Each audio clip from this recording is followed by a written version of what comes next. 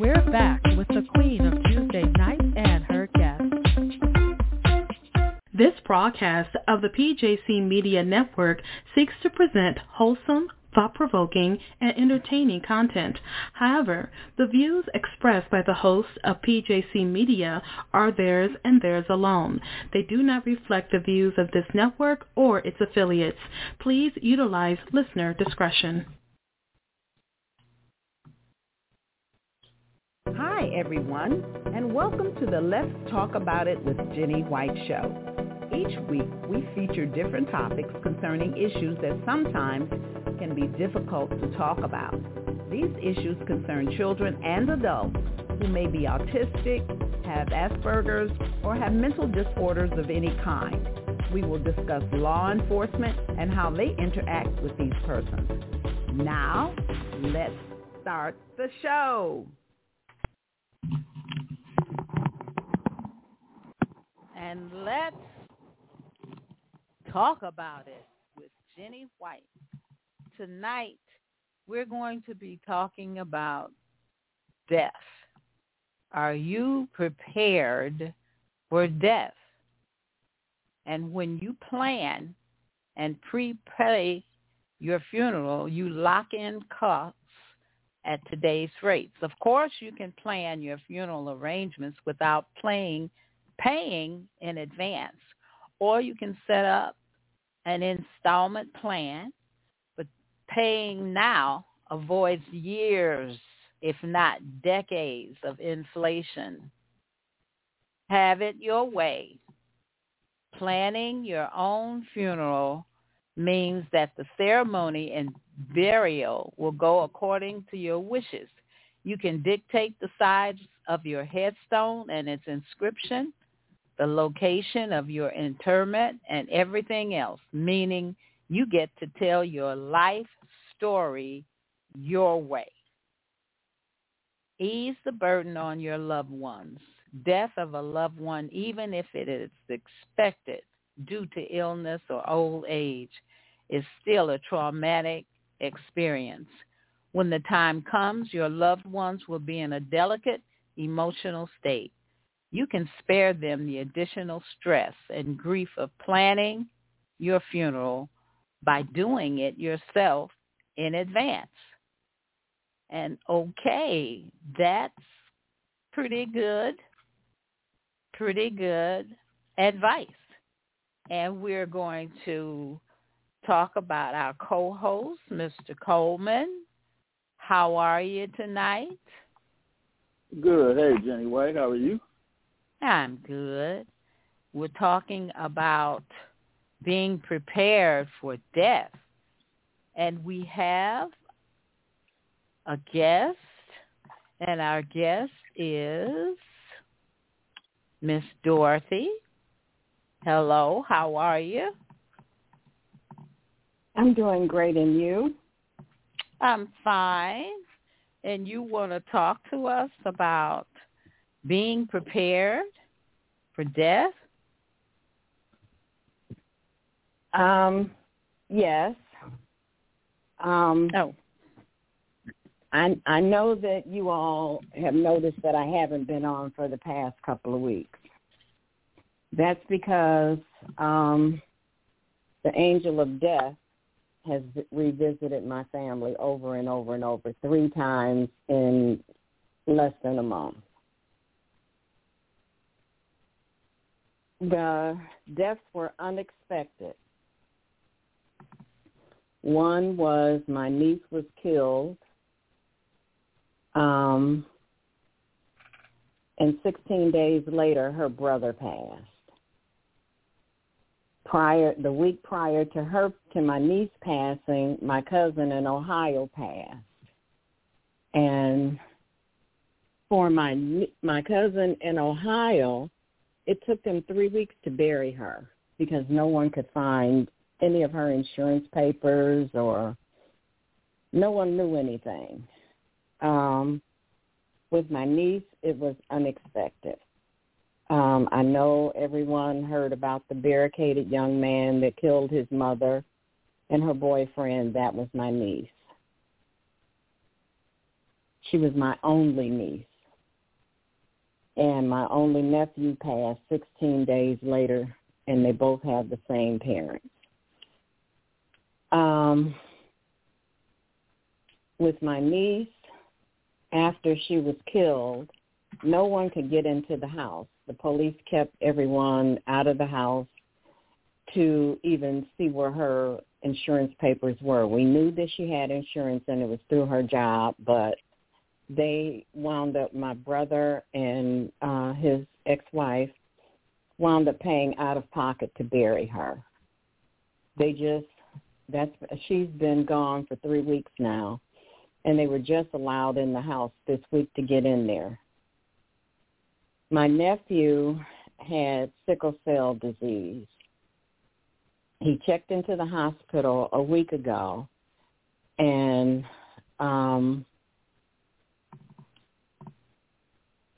just give me a minute. That's okay. Take your time. All of us have certain things that we can't hold in. He had been running around with both his parents trying to set up the arrangements for his sister. And every day I would call him and check on him because I told him, I said, you've had sickle cell all of your life. You need to tell your parents that you need a day off, because the stress alone of losing your sister is enough to take down a healthy person. Well, that Saturday he called me and told me, I don't feel good. And I told him, I said, you need to go to urgent care. He went to urgent care, and urgent care told him to immediately go to the hospital. My brother took him, and they told him that he had pneumonia. And he kept telling them, I don't have pneumonia. I'm having a sickle cell crisis. Actually treated him for pneumonia for 2 days while he laid in the bed in pain. He passed this past Sunday, 16 days after his sister passed. So my family is, I'm not looking for sympathy. I'm just asking, if you're going to do anything, please pray for me and my family. No one, my nephew had 2 small children. No one can find any insurance papers on him. So if you're not, whatever that you're doing out there in life, please get insurance. We're not doing GoFundMes. I don't believe in GoFundMes for somebody that passed, when I know that, like a friend of mine, her son passed, but she was buying weed all the time. And I told her, the money that you take to buy weed, you should have been buying an insurance policy. So in my right mind, I can't give you anything, because you're not a responsible person, and you still have 3 other children. And if something happens to them, then you're looking for someone to bail you out. People have to learn to be responsible for their lives. And you have to get an insurance policy, because you never know when you're going to go. That's written in the Bible. You don't know the day, the time, nor the hour. So you need to protect yourself, and you need to protect your family members. Because to me, I would think to do a GoFundMe would be embarrassing. We haven't buried my nephew yet, because when they took his body to the funeral home questioned my brother and questioned his ex-wife, and they said, whatever they told you is not what they said. It's not what he's presenting. You need to get an autopsy. So today, the autopsy results came back, and they told my brother and my sister-in-law, lawyer up. They wouldn't tell them what they found. They said the lawyer would be able to do whatever, but lawyer up. So My brother is in bad health. He has cancer in 2 different parts of his body, and today he told me he originally lived in Cincinnati. He moved there for his job over 30 years ago, and when he became ill, his daughter drove to Cincinnati and just popped up and told him, gather some clothing, we'll come back for the rest, but you're moving to Detroit today. There's no argument, no conversation, no nothing. This is what's going to happen. And my son went with her, so they both moved him back.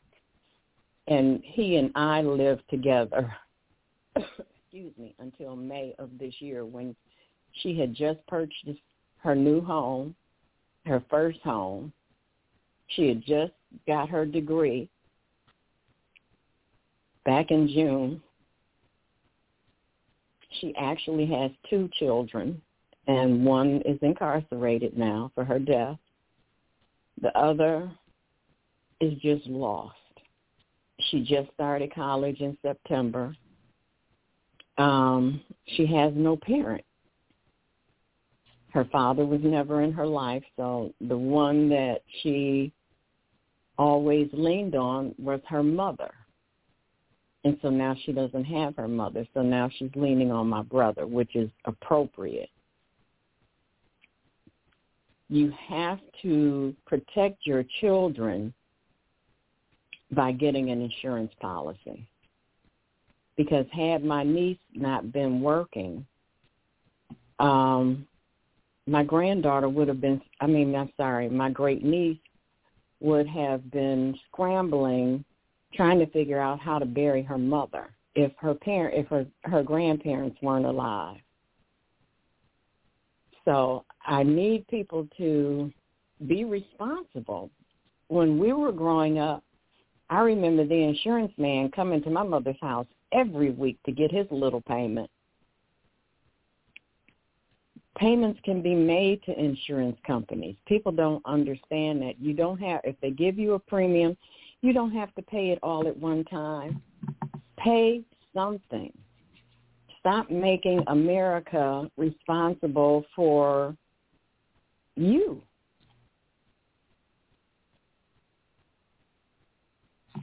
Well, that's a good point that you're making. And I think a lot of people do that. And they have started paying certain, people that's bury people. So, they do that now, which takes a lot of it off the family when you've already, paid for your funeral. So I know that my co-host knows a lot about that. You have anything to say, Mr. Coleman? Yeah, I'd like to say first my condolences to Sister Dorothy and her family. I know, from the tragic loss of her niece and then the subsequent loss of her nephew. Sometimes it seems like, it's just too much to bear. And, it all, when it rains, it pours, and it all happens at one time. I really send my condolences, out to the family. I know you all are dealing with a lot right now, and, thank you for sharing your story. Yes. Because I know how hard that is for you as well. But, you are telling the truth when it comes to end-of-life planning and people being prepared. Too many times, families either have insurance, they don't have those conversations. So, the loved one died, they're responsible for burying them. And So, because there's been no conversations had, like you said, now people are looking for policies. Sometimes you find them, sometimes you don't. So, it's very unfortunate when people are put in that position. Having insurance, and me being an insurance man, I can speak on it from, both perspectives, as a parent and, as an agent, that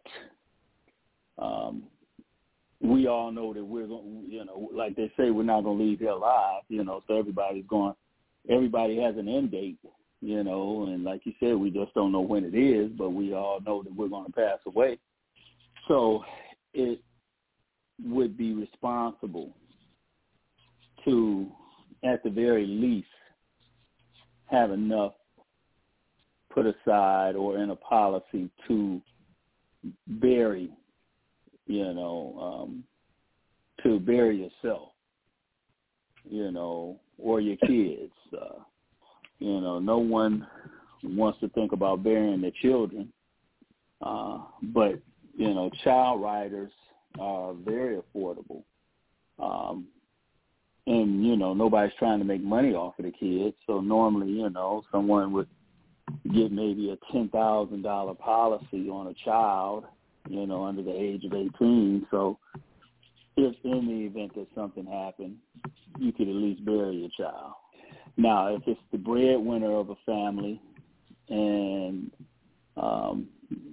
they either have school-age children or they have children or they want to leave a legacy for their family when they pass, then they can get a policy for that amount and make whoever they feel is going to be responsible the beneficiary. Some people leave their life insurance policies to charities or to their churches as endowments.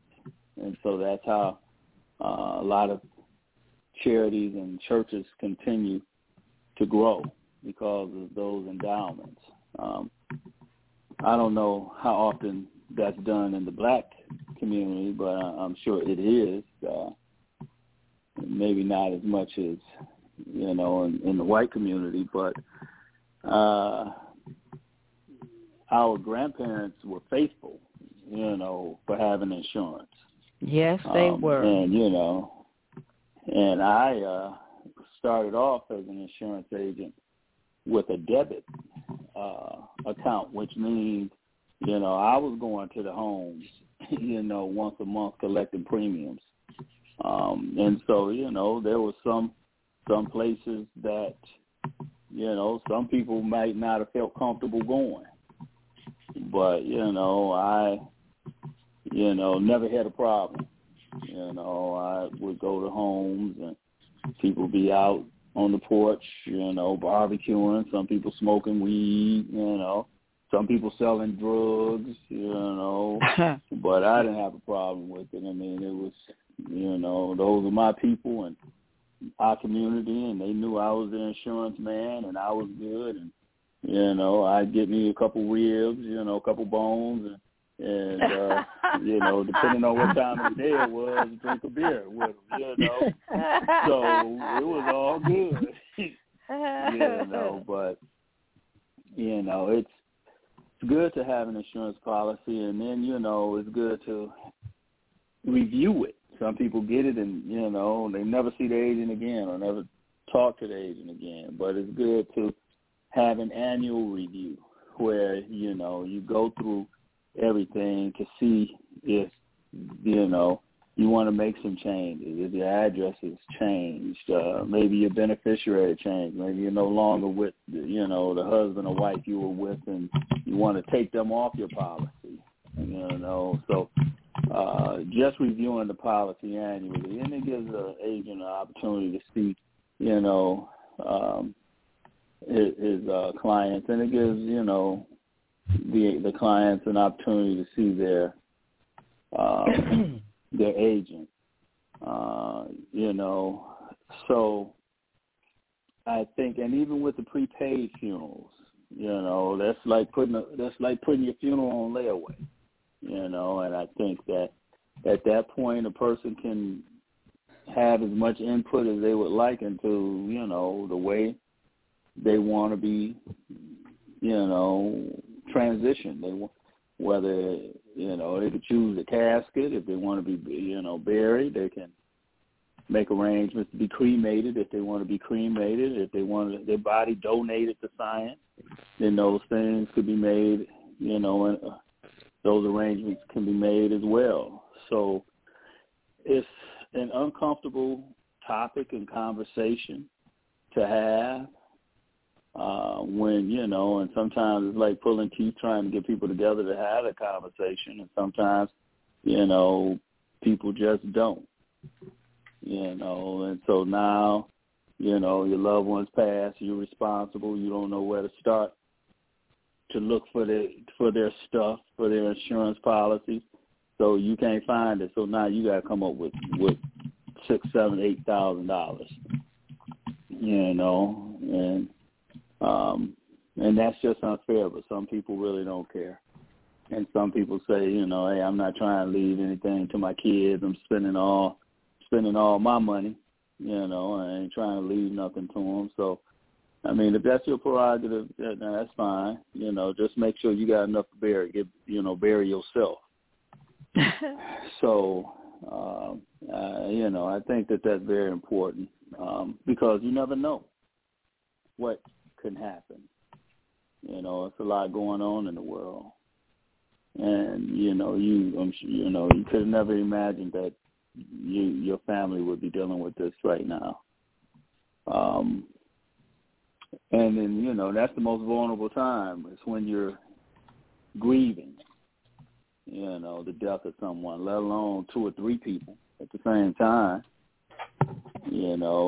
That's the time, Mr. Funeral Director can really stick it to you if you got an insurance policy. I remember I was responsible for burying my great aunt. And when I did that, fortunately my cousin was, owned, some funeral homes. And so he told me I didn't have to buy the casket from the funeral home. I could buy the casket wholesale and had it shipped to the funeral home. So, the $4,000 casket that the funeral home was trying to sell me, I got the same casket for $1,000. So they weren't real happy with that, and I had it sent to them. So I was able to save that money just because of who I knew. Other than that, I would have had to pay whatever they were asking to put her away. But, it still was, a $6,000 funeral, at the end of the day. So I think that it's very important for people to be responsible enough. And, the earlier you get your insurance, the cheaper it is. If you get a term policy, which lasts for, 5, 10, 15, 20, 25, 30 years, maybe 40. I think some policies may go up to 40 years. With a term policy, you can get that. And the premium will stay level, which means it won't increase. So you get it while you're 30, you get it for 30 years, you'll have that insurance until you're 60 years old.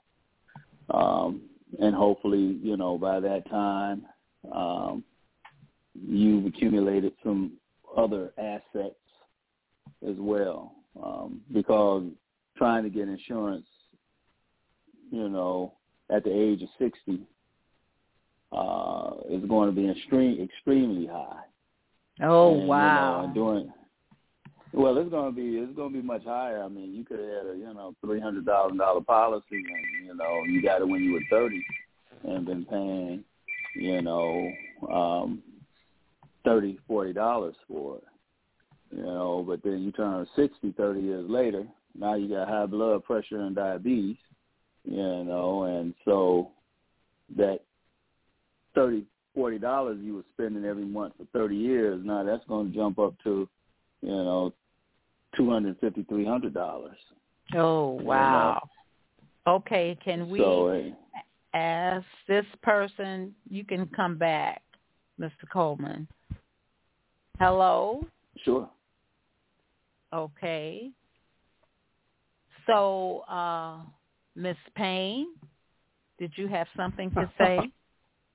Yes, I did. And to Dorothy, I really missed you. I was looking forward to you. And I'd like to express my condolences because it is a hard time, We have had death, and this last time, my mother just died in November. We weren't expecting her to die, but it's to come up with something is really difficult. My father, he died in 1987, and we were looking through all his little papers and stuff, and he was retired, and so we called his job, and he had a policy. The job was able to bury him. Me and my sister, we just grabbed and hugged each other. We were so glad, and we were able to bury him, in a very nice way. I remember I bought my father 2 suits a little while before that, and so he was buried in one of the suits that I purchased for him for his birthday, and all this. So, great time.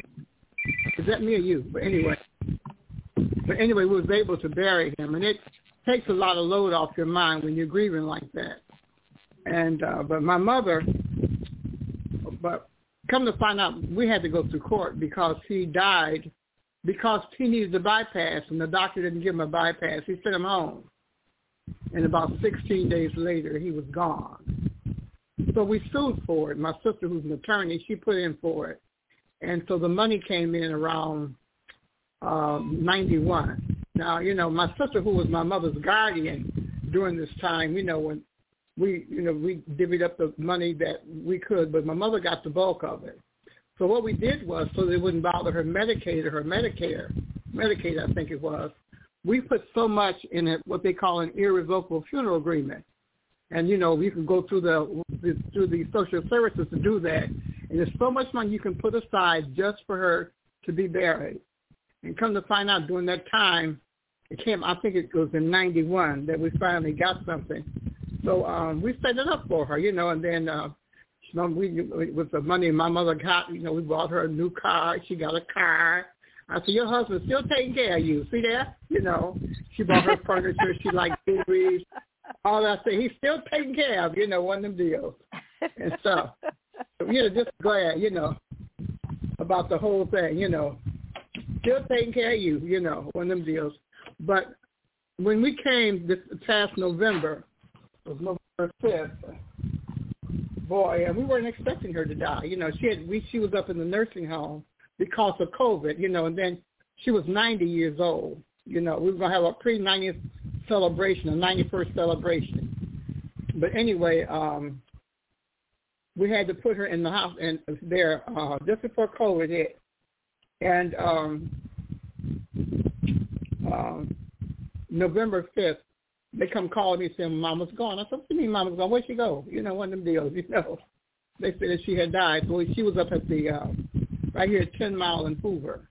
Every time I go past that, I say, well, hi, Mama, one of them deals. But the irrevocable funeral agreement, I just not said, Lord, thank you. We ain't got to worry. Everything is taken care of. Come to find out, now that's since 91, and this is 2021, so you know how long it's been. It builds up interest in things like that. When we got to the nursing home, my mother had picked out what she wanted in her casket back in 91. Come to find out, my sister, who was her guardian, she had already bought the plot. She come with this plot dated 1991. But there wasn't any money. I looked up and wait a minute. What happened to the money, that was in this irrevocable funeral agreement? Because it goes through the bank and, the banks change, but anyway, long story short, somebody got into it and spent the money. And so I'm sitting there looking stupid because I just helped my daughter out I said, wait a minute, what happened to the money? You know, all of this, one of these things. And the plot was already, when my sister and her husband, who was the guardian, they stood in for it. Then my other sister, she put in hers also, you know, and we was able to put together a nice funeral. Like, I still owe my sister, my older sister, $1,000 towards that funeral, you know. And I said, I'm going to pay it before the end of the year is out. But I had other things to pay, too. But it's something that just, it threw me off. I sat there looking stupid in the funeral home. I said, what happened to the money? What happened? You know, and, you know, we know what happened. You know, somebody got their hands on it. Somebody broke into it, you know, and got their hands on it. It was just a little something. And I said, wait a minute, she's supposed to have more money than that, you know, because I worked for welfare for 37 years. I was so depressed when I went home, you know. And anyway, so my sister Brenda, she was saying, Lucy, how much? I said, I can't do anything right now, not now, because I had a big something to take care of just before then. And but I told her, I said, I will put in $1,000. She said, okay, and I'll look for you to pay me, you know. And I can understand the pain when you're in grief, and then you hurt, then your nerves, then your blood pressure, all of that, trying to bury a person. We got to bury nicely and stuff like that. And like I said, I'm going to pay my sister before the end of the year is out. Mom will be dead in November a year and stuff. But you can't really grieve. All you can do is sit there and be numb because you think that everything has been taken care of. So I told all my kids, I said, I don't care what it is. I don't care what you're doing. I want to know what everybody's policy is. You're working. I said, I even requested mine from the state, you know, from the state of Michigan. You know, I have something under the state of Michigan for me. And I'm going to give it to some reliable person so they'll know what just what the deal is, you know. But it was really hurt. That's something very painful, very painful. And I mean, it's really something. And I'm not going to tell you I'm over it yet because we thought we had everything together. And somebody got light fingers and got the money and used it for their own personal use. And that's all I got to say. It's painful. It is. It really is to, you know, and it's just well, that let way. me ask you know. you this. You saying someone got the money that was left for your mother? That was in an irrevocable funeral agreement. You probably hear more when you go through social services. In order for them to keep their Medicaid and things, and you got an excessive amount of money, you have to put it. We wanted to make sure that she had her burial, and so they would allow you to do that. And you sign all the papers, and the district manager, my district manager, signed it as irrevocable. She had to sign it, and it was in her case record, you know, since 91, you know, and she just died in 2021. You look at all the years, you know. But it builds up interest because it's something that's in the bank. You know, it's like a bank account that you're not supposed to bother. Okay, but what my question to you is, you have to have more than one person to get the money, right? You can't just let one person do that. Is that right? It comes. It was supposed to be going to the nursing home, not nursing home, to the funeral, because when the man showed us the paper, I said, "What's wrong with that paper?" No, that paper's supposed to say more than that, you know. And so he would try to beat around the bush, but we found out what had happened with it, you know. And so it wasn't anybody in your family though that took the money. Yes. But that's why I'm asking. Didn't you have to have more than one person to be able to get the money? Apparently not.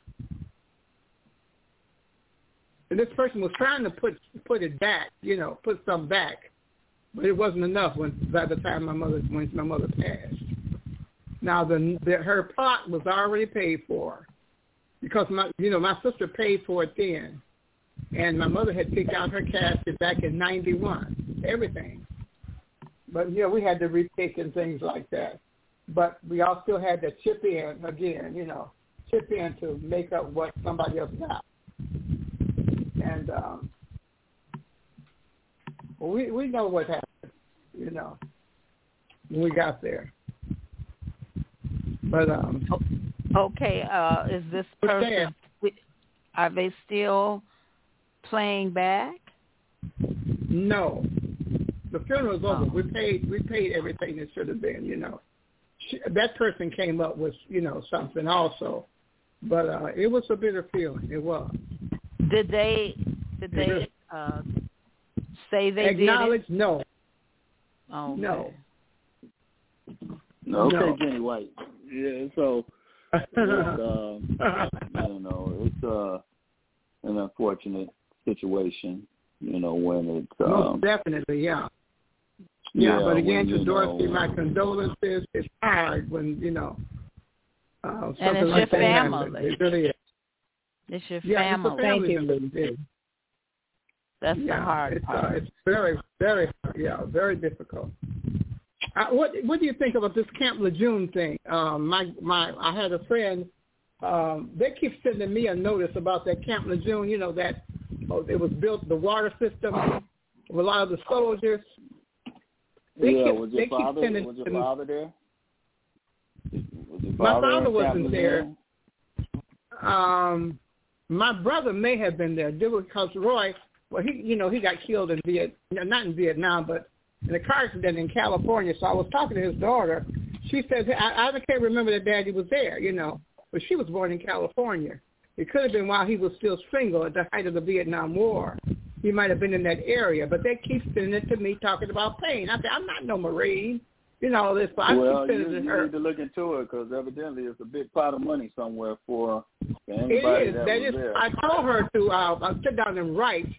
And then his wife, she's still alive, but she says, she comes and goes too.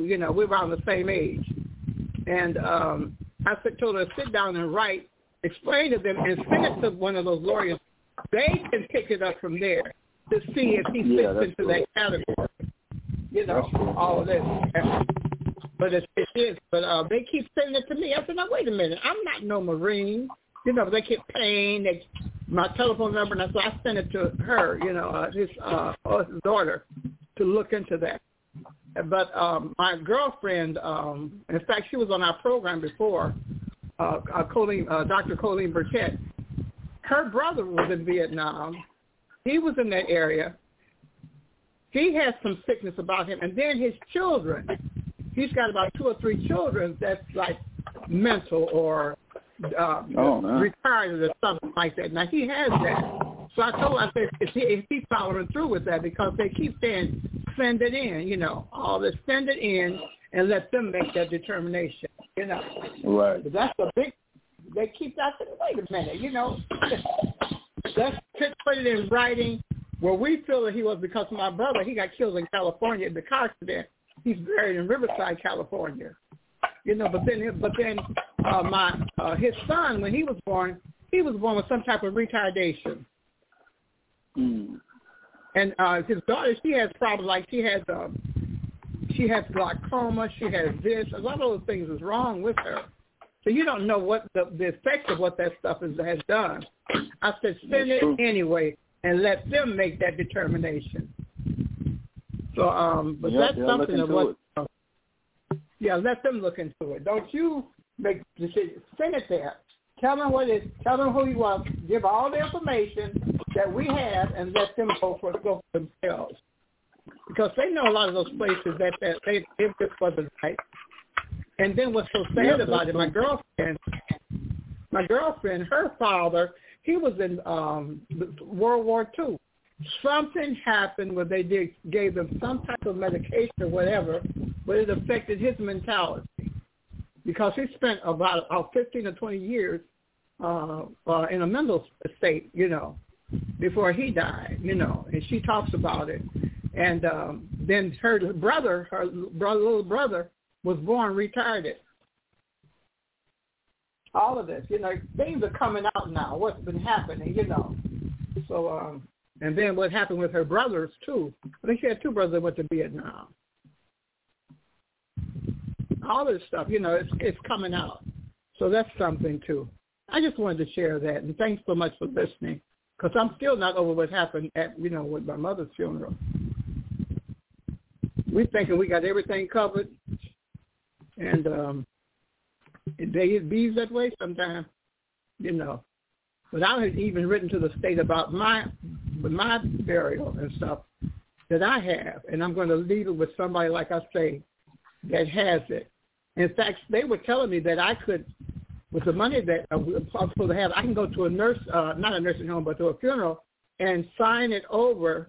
This is what I want to do. Before anything is paid out, I want all this taken care of. Then after that, I know I just had a girlfriend. She was 90-something. That just died in June, and she worked for the state also.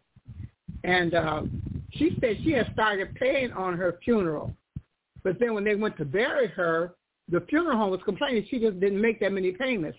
So then the guy called me, and I put him in touch with the state and all this stuff. And so I guess they kicked in because she had a policy with state employees are supposed to have a policy with a burial policy that they still keep on us. That's all I just wanted to share. Thanks so much, and Dorothy, I still love you. I still love you. Believe me. I love you too. Boy, and I can still feel.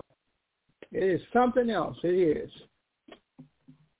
It really is. Thanks so much for listening. I thank you, Lucy, and I love you too.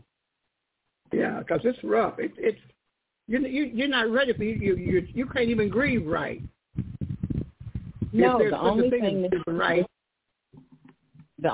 that's carrying my family right now is God's grace and mercy. That's it. That's all we have. It is. That is true. Yeah. Yes, it is. Yes, it is. Boy, oh boy. Thanks so much for letting me share. Yes, you're always allowed that. And right now, we're going to take a little break. If you are in need of life insurance, auto or home, or need help in getting out of debt, call your helpful insurance agents at Prime Financial Services. Did you know if you add a child rider to your life insurance policy, you can add multiple children for the price of one, starting at $10,000 worth of coverage for under $10. Call today for a free quote at 313-293-0979. Mention you heard this ad on this show for a free gift. Hi friends, I'm Dr. Mike Spaulding, inviting you to listen to great Bible teaching on the Transforming Word radio show and podcast. All shows are available on iTunes and Stitcher. Search for the Transforming Word and subscribe for notification of new shows. You may also listen to every episode from my website, www.thetransformingword.com. In addition to The Transforming Word, I want to make you aware of my interview, news, and opinion show, Soaring Eagle Radio. If you're interested in engaging conversations related to a variety of topics not covered by typical news media, then check out Soaring Eagle Radio. You may subscribe to the show on iTunes and Stitcher, and you may listen to every episode on my website, www.soaringeagleradio.com. For more information on my ministries, please email me, Pastor Mike at cclohio.com. Again, that's Pastor Mike at cclohio.com. Thank you for listening to these shows, and please leave me a note when you do. God bless you today. As an author, you understand the devastation of someone plagiarizing your work. But what if someone stole your identity? Protect yourself and your family with identity theft protection. Services include credit monitoring, credit reports and scores from all 3 credit bureaus, social security number, emails, credit cards, bank account monitoring, and social media monitoring from Facebook, Twitter, Instagram, and LinkedIn. For more information, call 248-525-7680.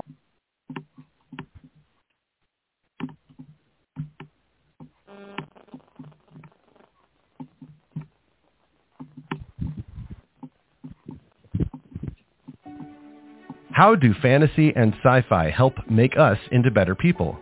And how can Christians best glorify our Lord Jesus Christ as we enjoy these stories? Also, where can you find the best fantastical Christian novels? Yes, they do exist, and we know exactly where to find them. From the creators of Lorehaven magazine and from biblical Christian storytellers around the world comes a new podcast for readers of amazing stories. We call it Fantastical Truth. I'm E. Stephen Burnett. And I'm Zachary Russell. Our mission is to find biblical truth in fantastic stories. We apply the wonders of these imaginary worlds to the real world our Creator has called us to serve. Toward that chief end, we will find the best novels by Christian authors, fantasy, science fiction, and beyond. Together we will explore these stories in light of the gospel, and we'll join these authors and other creative friends on this joyful journey to find the happiness and holiness of Jesus by exploring his gift of truthful imagination. Please subscribe at lorehaven.com or on podcast players everywhere. Join us in this eternal quest to seek and find fantastical truth.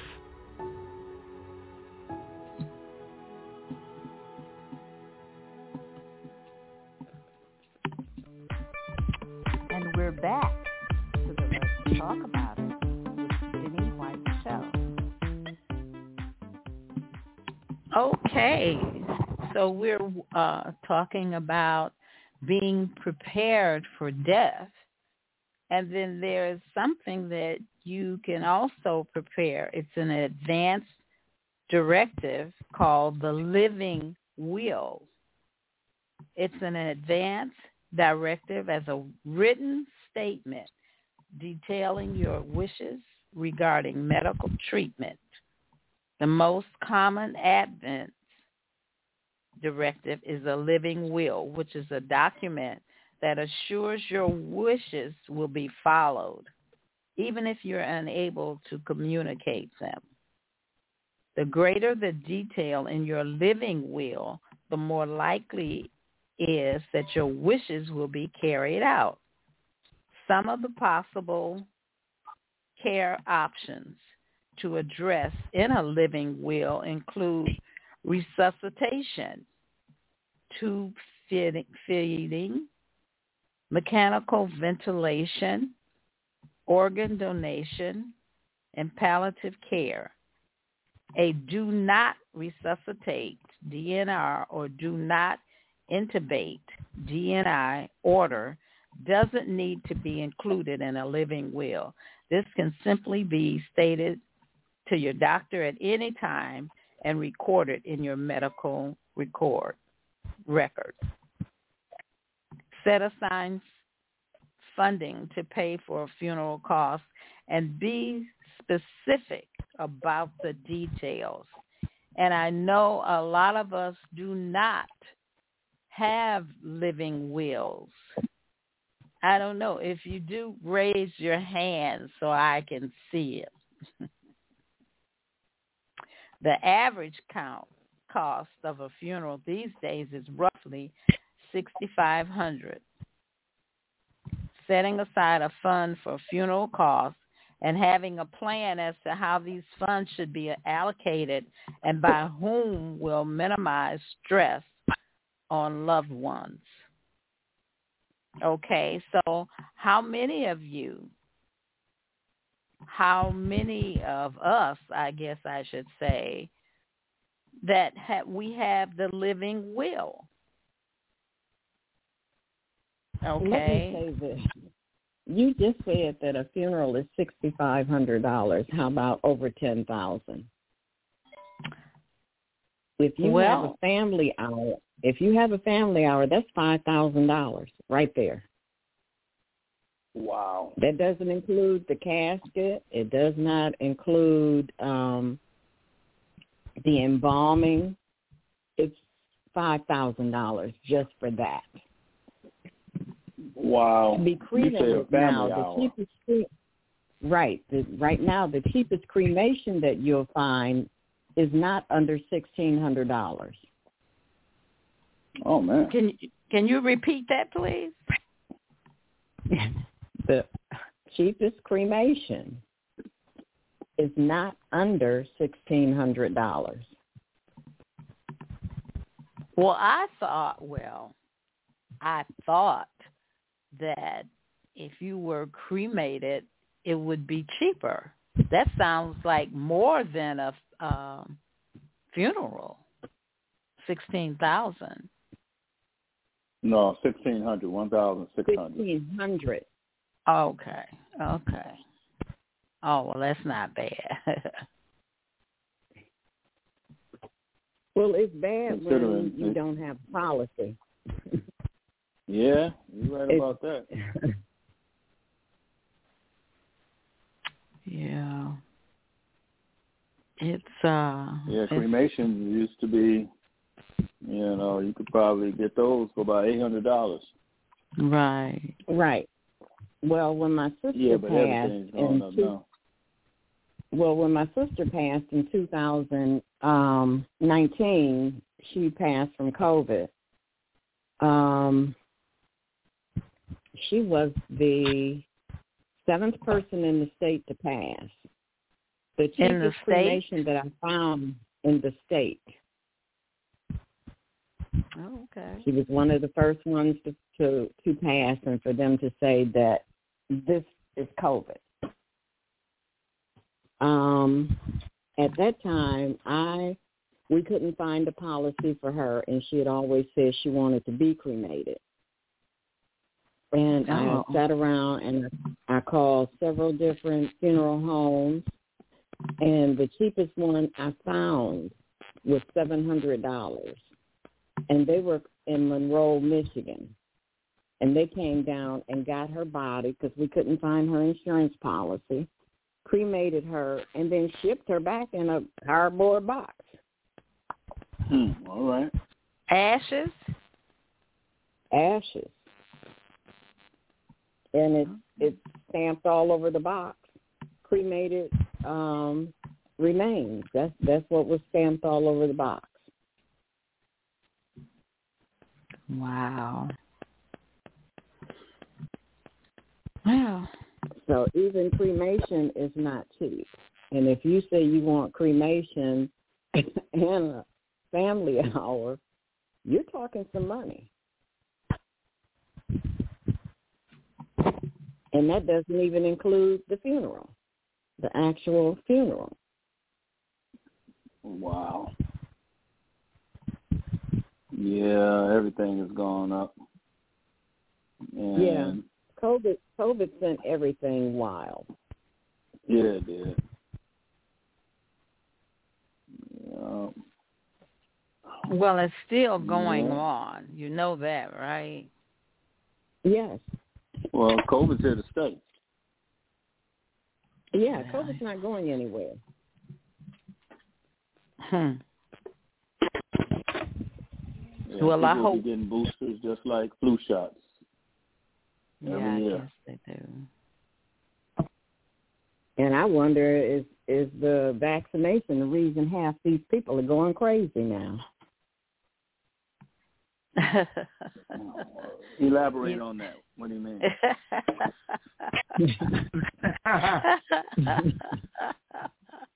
That half the cases of what we're seeing before this year, we didn't have a murder every day. You can't turn on a TV station and not find out that a kid has killed a kid has shot up a school, a kid has carjacked somebody and shot them, kids breaking in on senior citizens and shooting them. We didn't have all that prior to these shots. Yeah, violent crimes have increased. That's true. Yes, especially in the younger adults. Well, I don't have those statistics as far as, the age groups, but I know that you're right about the violent crimes increasing, for sure. But you know what I found out, and just reading, is a lot of the parents are killing their own kids. Yeah, well, that's in the Bible. I can't get that. I'm not getting It's in the that. Bible. It's in the Bible. That the kids would turn against their parents and the parents would turn against their kids. Well, it's just all coming to pass. But, Mace, I did want to speak to you on another subject of hospice and palliative care. Yes. Can you please explain how palliative care is carried out in hospice? Can you go to a facility, or I know you can do it at palliative care at home. Is there a facility that treats palliative care?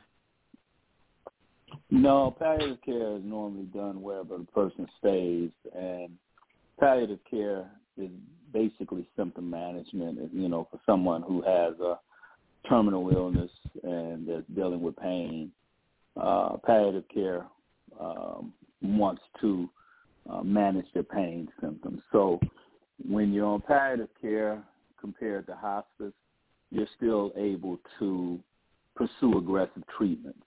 So if, for example, if you had cancer, you're still able to go get chemo or radiation. You're still able to do that. If you're on hospice, you're not able to pursue aggressive measures for treating your disease. When you're on hospice, the disease is allowed to go take its natural course, and you know, you're treated for palliative. Hospice is palliative care as well, so you're treated for your pain, you know, or your symptoms to give you a quality of life during that diagnosis. But palliative care, just like hospice, is provided person stays. Now, on occasion, they do have inpatient units where patients can go, people can go for hospice, but it's really short term. So those people would probably not live longer than a couple weeks in those facilities. It's not a long-term care facility, hospice inpatient unit. But if someone was able to stay at home, hospice or palliative care could be provided. If someone was in a nursing home, hospice and palliative care would be able to be provided as well. So hospice does have hospice inpatient units that you can go to, but they're few and far between. There's not a lot. And so I don't know that they're that profitable.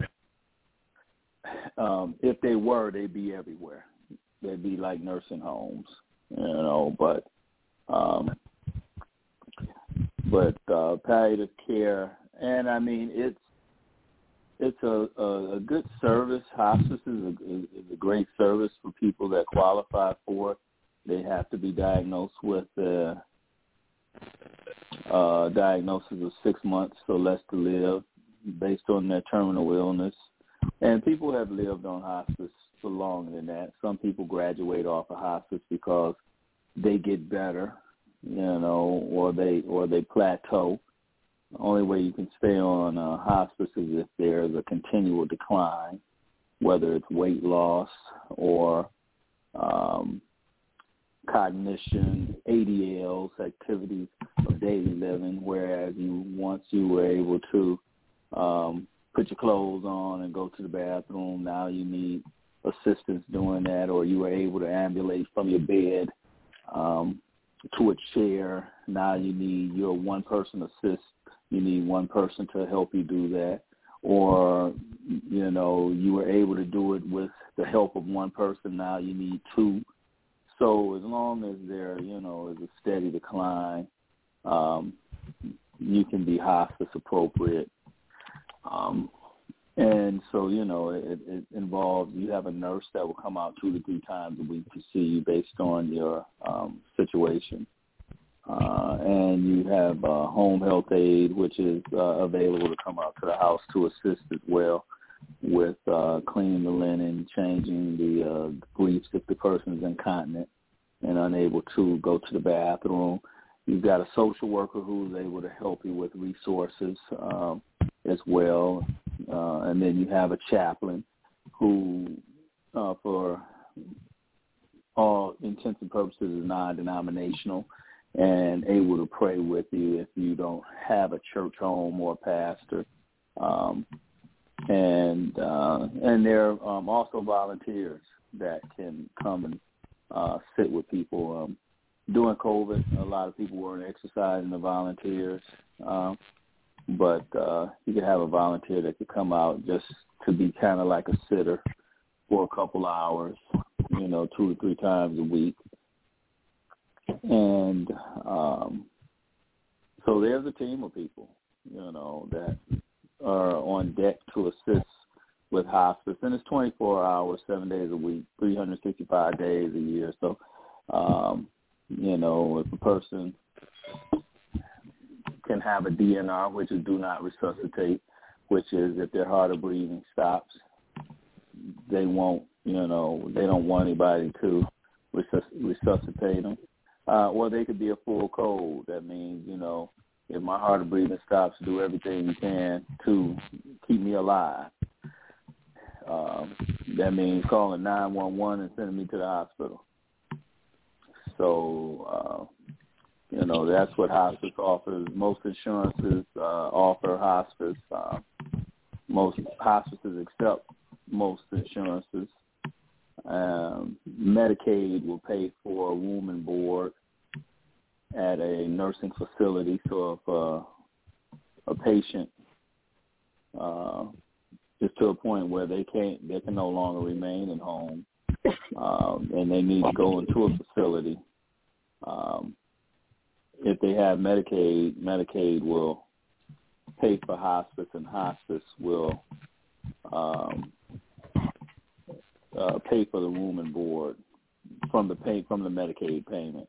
It's pass through. So Medicaid will pay hospice, hospice will pay the room and board.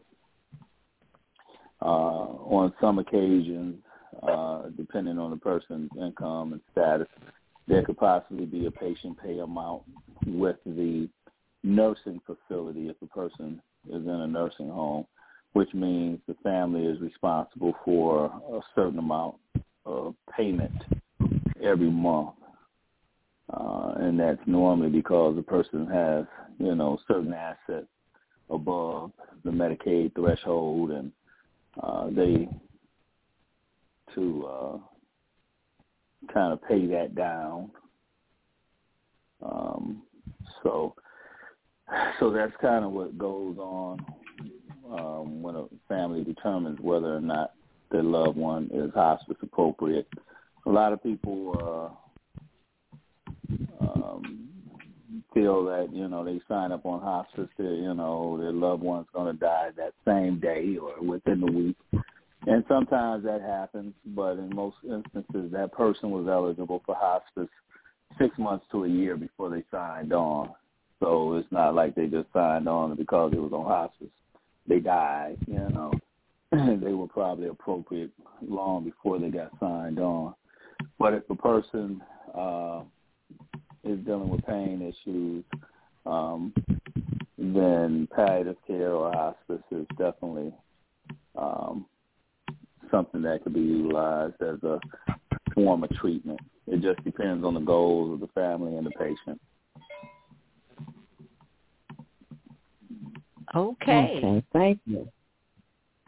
You're welcome. Thanks for asking.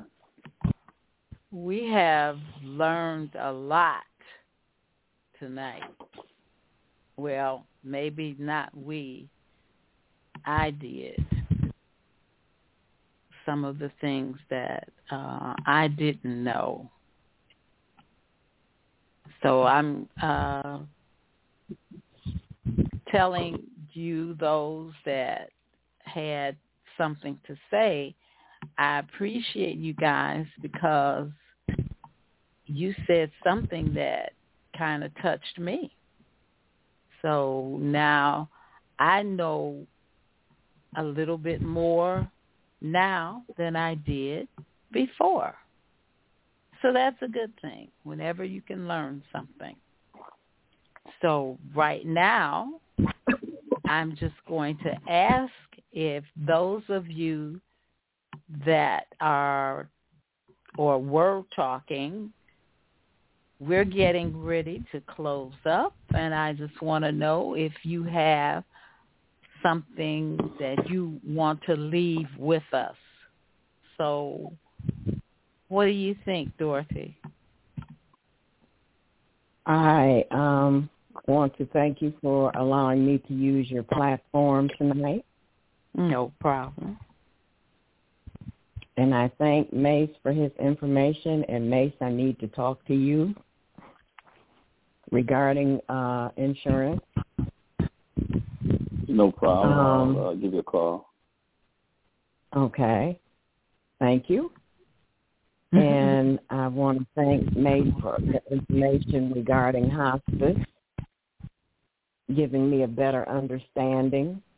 I thank Lucy for coming on and sharing her family, because sharing family isn't easy.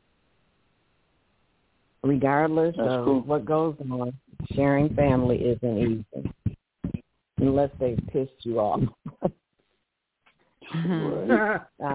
In grieving times, it's hard. It's hard. I have been angry with God all week long. I can see and I didn't think I wouldn't get through it. But every day it gets better, because I know that I'm going to see a brighter day. And my brother has lost both of his children. Those were his only children, and that's what he lived for. And I'm so afraid now that he's going to give up.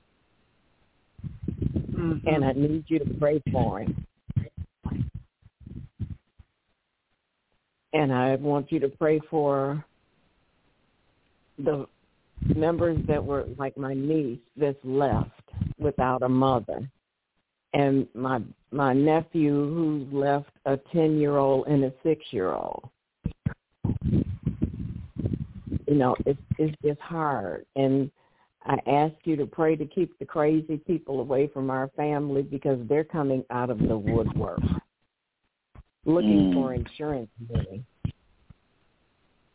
And saying, one person said that she was married to him and no one would listen to her. So she came over here to my house and said that she was married to him. And so I said, well, okay, since you were married to him, you and I need to get in your car right now and go to the funeral home and tell them to take the billing out of out of my brother's name and out of my sister-in-law's name, and put it in your name, because you're legally responsible for his burial. And then she stopped. So now we're afraid that she's going to come into the funeral and act a fool. Oh, man. Yeah. My family is not that kind of family. Your family is normal. We got to almost fight in the funeral home. My daddy died. And the woman was just looking at everybody and tried to tap the paper, and she grabbed that paper and spread it out and put it there because there was a signature on it. Yeah, very normal, believe me. Okay. So I thank you, Jenny White, for this opportunity today. You're more than welcome. Thank you. Yeah.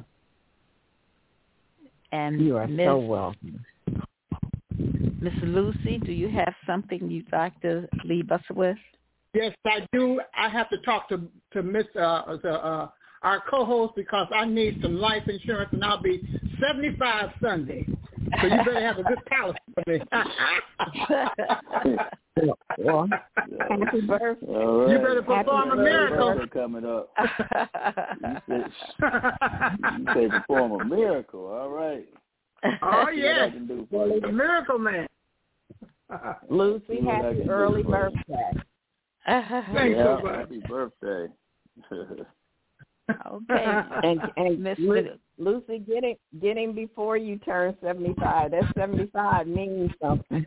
Better catch him while you're 74. I gotta catch him. Okay. They teach the policy within about 6 months of your birthday or your next birthday. So a day before ain't gonna matter.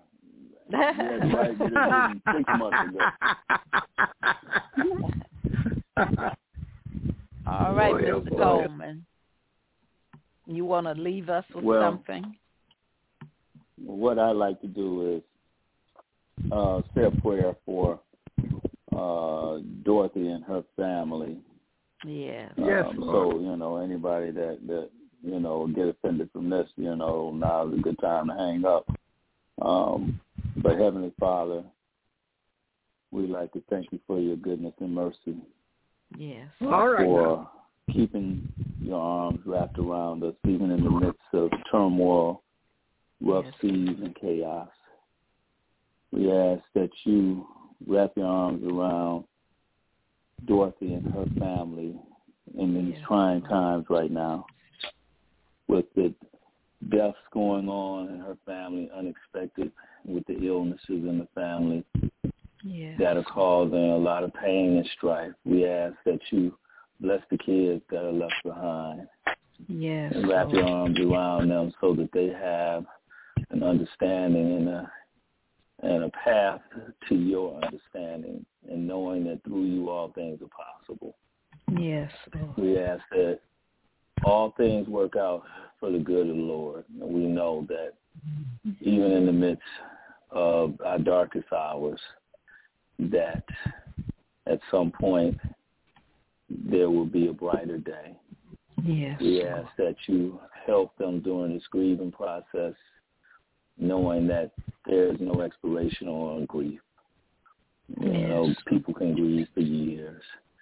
So we ask these blessings in Jesus' name, that you look over the family and assist them during this trying time. These blessings we ask in Jesus' name, amen. Amen. Thank you so much. Thank you. And I'd like to say that sometimes we must be hurt in order to grow. Sometimes we must fail to know. Sometimes we must lose in order to gain, because some lessons in life are best learned through pain. And having said that, I want to thank each and every one of you that was here. I appreciate you. And I'm asking that you will have a good weekend and a better day.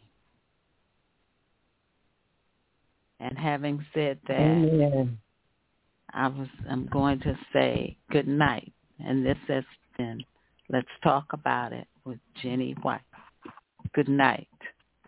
Good night, everyone. Good night.